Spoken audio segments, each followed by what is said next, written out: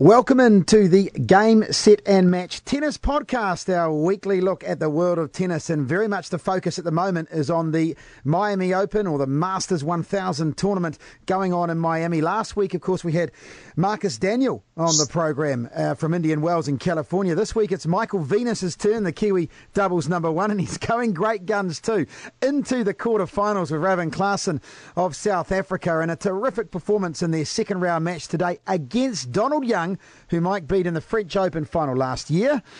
Needless to say, I'd like to remind Mike about that great win that it was. And also John Isner, the biggest server in the game, the tallest man out on tour, 7.563. And Mike, welcome to the podcast. Terrific performance. You guys must be stoked. Yeah, definitely. It was always going to be a very tough match with how big John serves and how well Donald plays from the back of the court. So, we only had a couple of chances and we managed to take those chances when they came about. So really happy with how we played and looking forward to the next match. Are the conditions in Miami quite different from what you experienced in Indian Wells? I'd imagine the heat is different. It's probably humid compared to, say, the dryness of the desert. Yeah, it's definitely a little bit more humid here, and the ball seems to be, jumping a little bit higher with that. So, everyone has to make the adjustments this week coming from last week. That seems to be suiting our games well, so we just need to keep building on it. Tell me about, facing that Isner serve. How did you sort of plan for that? Did you stand back a little bit deeper in the court, or did you have to make any specific adjustments? Yeah, well, it's coming from such a height that the angles he gets, it's just no one else gets those angles. So, for me, I didn't want to go too far back because then it just exposes way too much room for him to work with. So I tried to, just stand in my normal spot and just hoping my hands were kind of quick enough to react. And sometimes I actually just guessed once he tossed the ball up, I just took a punt and moved to one side and just prepared. And, I got caught going the wrong way sometimes, but a couple of times were the right way and was on the return.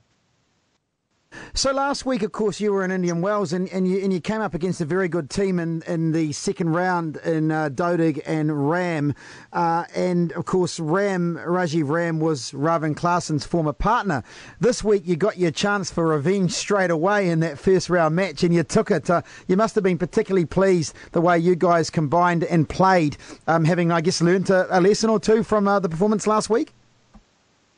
Yeah, I think especially for Ravin, I'm sure it was an awkward match last week when you played together with someone for over a year and the complete ins and outs of their game to then be on the other side of the court for the first time. It's got to be a little bit weird. So, we were a little disappointed with how we executed a few things in Indian Wells. So, we really worked on those things and came up with a plan to try and execute during the match to try and fix those things. And we stuck to that throughout the match. And, it seemed to pay off there for us.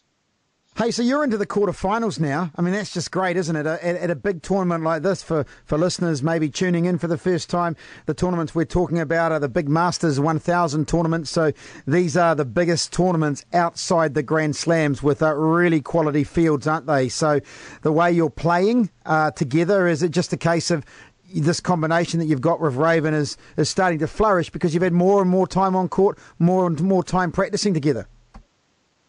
Yeah, definitely. Every week we seem to have found one or two new things that seem to help us, and we'll just continue to try and work on those things and just keep improving together. So, we're both really enjoying it out there. We're very similar in a lot of ways, and our game styles seem to mesh quite well. So, we just need to keep working and just keep trying to get better and keep putting ourselves in positions and matches.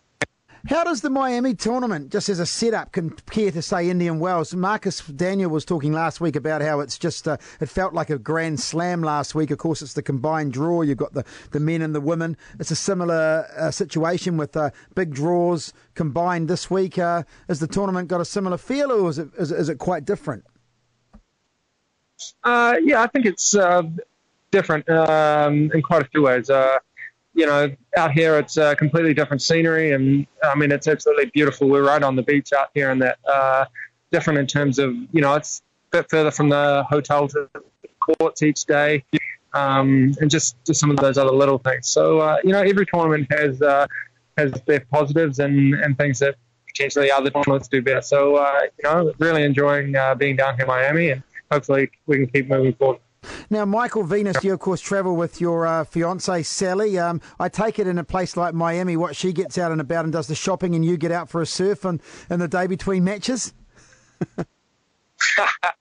Yeah, I wish I was able to do that, but no, I mean it's we're back in here for probably the same amount of hours on match days, with trying to get all our work in and be prepared for the following day for our matches. So at the end of the tournament, I think we'll go and try and enjoy the city a little bit and do something different, get away from tennis, and then it'll be time to I think have a week off and then get ready for the next tournament after that.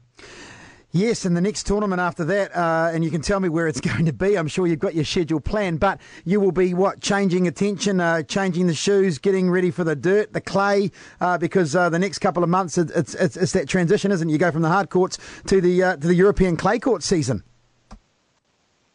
Yeah, exactly. So we'll have to find out where the clay court shoes are stored away at and put them on and get used to sliding away on the dirt.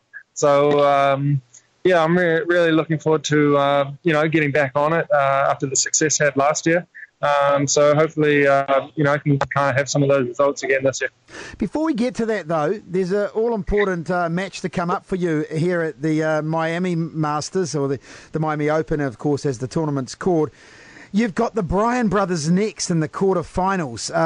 This is a team that's won 16 Grand Slam titles, well over 100 ATP doubles titles together. They are the biggest name in the sport of doubles, aren't they? And a great opportunity for you and Raven to test yourselves against them. Yeah, no, definitely. So, they've had a good start to the year. It'll be really good challenge for us and opportunity at the same time. I think Raven's beaten them a couple times previously, so we'll have a word to him and see kind of what things he knows about them, and same thing, come up with a plan and just go out there and try and execute it. It doesn't really matter too much who's on the other side of the net. We still need to take care of the things we can control, and when chances come, we need to kind of step up and take them. Have you played them before?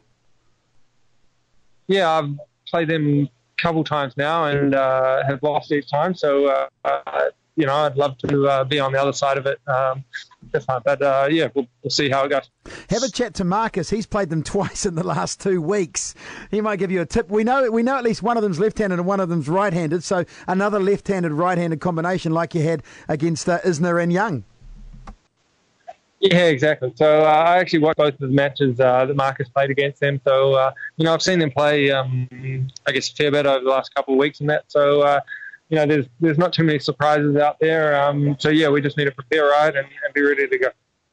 You've had a fairly intensive few weeks out on the tour, I was talking to Sally off here, and she was sort of saying, you've got to go to the physio. You went straight after the match for physio, and then you do physio again. You've had another 45-minute session. Is that a typical day for you on match days, where you get quite intensive physio after a game? Just tell us sort of how a typical match day pans out for you in terms of your preparation and your post-match.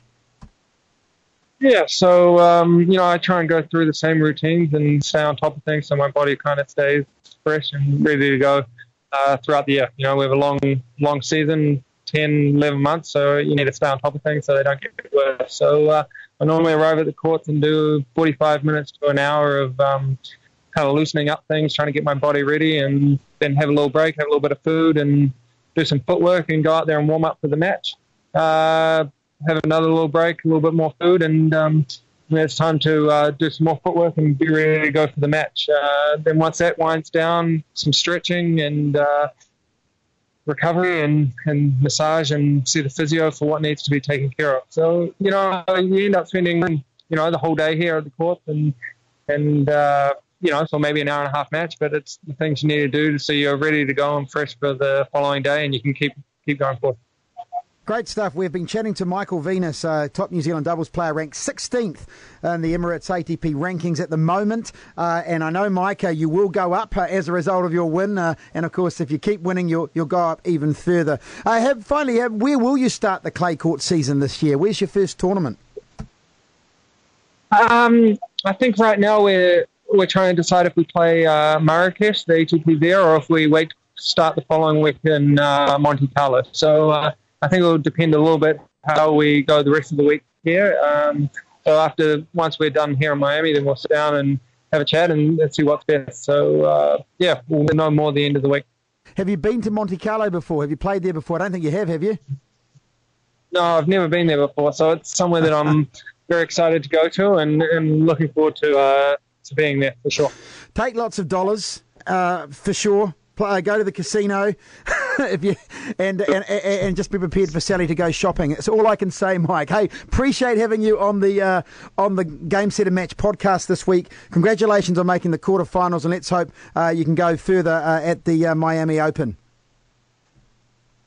Awesome. Thanks, Matt. See ya.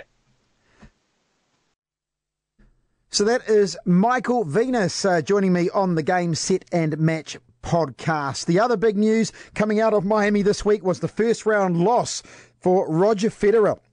After making the final and losing to Juan Martín del Potro in Indian Wells, Federer loses to Thanasi Kokkinakis, a very young but a very talented Australian who's had a lot of injury problems, 7-6 in the third set.